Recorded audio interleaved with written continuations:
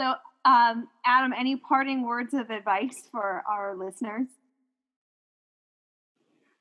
Listen, life is too short to get hung up on ideologies. If you're on the left and you're sniping people on the left and the right for various reasons, you're doing it wrong.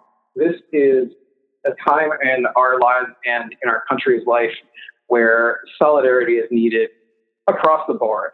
And I don't mean for any particular political aim. I mean just for us to hang together and remind each other what are the things that we, once swore an oath to defend. What are the things that we care about and get up every morning to actually safeguard and steward? What are the things that we're building?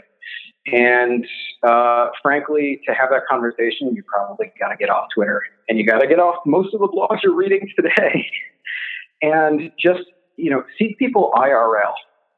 That's one thing that I feel is just really missing since 2016.